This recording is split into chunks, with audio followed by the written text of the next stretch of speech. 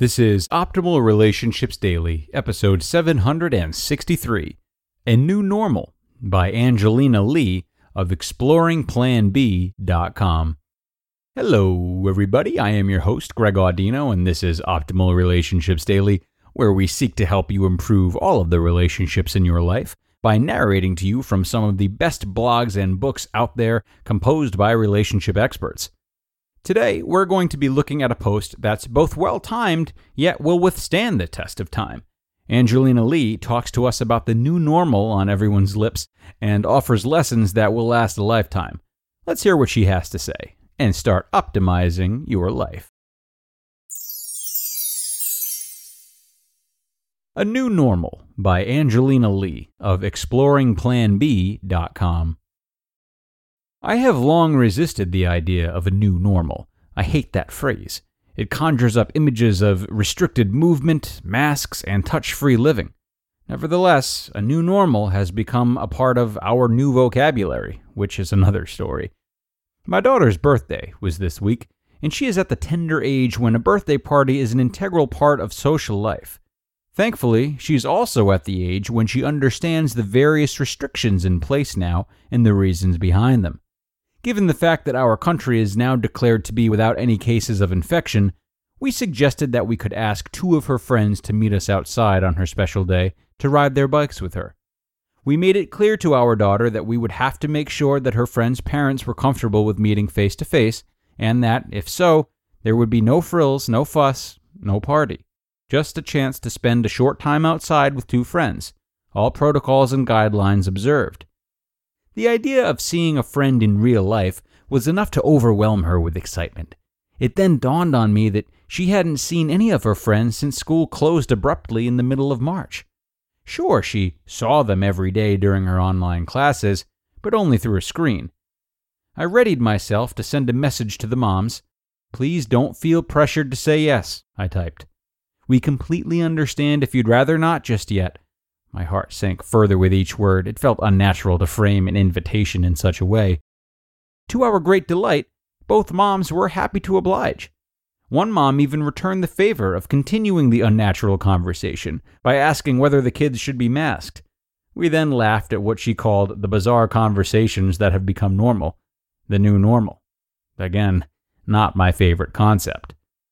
A few minutes before going outside for our physically distanced meetup, I felt like I again needed to dispel some grandiose idea of a birthday celebration that may have been lurking in my daughter's mind. I called her close and cautiously said, "I know that you're looking forward to this, but remember, this is not a party. We're just going to see our friends for a bit." Her answer was immediate. She said, "Oh, I know. I'm just so excited to see them." That's it. That's all that mattered to her. Not a party, not a celebration, not a cake, not a gift. These things may have mattered before, in times gone by when a birthday party was a standard event to be planned and executed. But not now. Not at a time when we hadn't seen friends in over 2 months. Not at a time when we were mostly indoors until recently. Not in this new normal. Then it hit me. What is it about the new normal that I longed for? What did I miss? Certainly not the busyness, the constant rushing, the excessive consumerism, or the ingratitude that accompanies certainty and comfort. To be frank, the only things of old that I want are health, safety, and security of employment, and admittedly, even in normal times, these are neither certain nor guaranteed. This new normal in which we have been ordered to stay isolated has birthed within us a genuine appreciation for connection and interaction.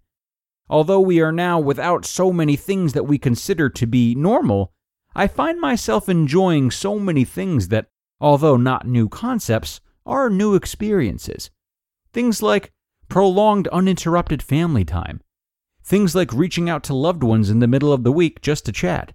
Things like taking the time to rest, to reflect, to read, and to grow. And for the first time, I am excited for the new normal that faces us. One in which we are immensely grateful for the little things like bike rides with friends. One in which we make time for connection with loved ones, even in the middle of the week. One in which we embrace tightly and aren't the first to let go. One in which we work like it's a blessing and run our errands like it's a privilege. One in which we greet each other wholeheartedly because we no longer need a screen to be seen. One in which we don't spend all week wishing for the weekend, but we appreciate that each day brings the opportunity to find joy. One in which we spend time on things that make us come alive, not because a pandemic has forced us indoors, but because we now know that there is more to life than efficiency and productivity. One in which we no longer place emphasis on a celebration with presents because we have learned that the only thing worth celebrating is presence. One in which we remove not only our physical masks, but we set aside the smokescreen of perfection and embrace authenticity.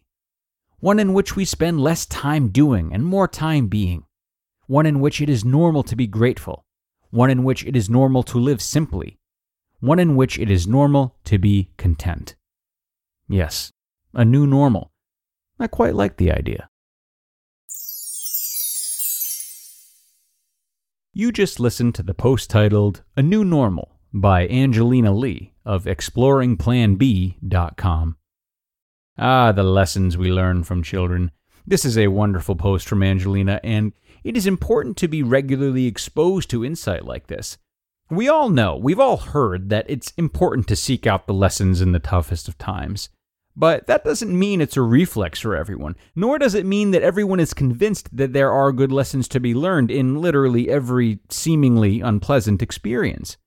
What Angelina has done is exemplified how we can shift our mindset in times as turbulent as the coronavirus, and what unexpected blessings we've been provided with alongside the hardship.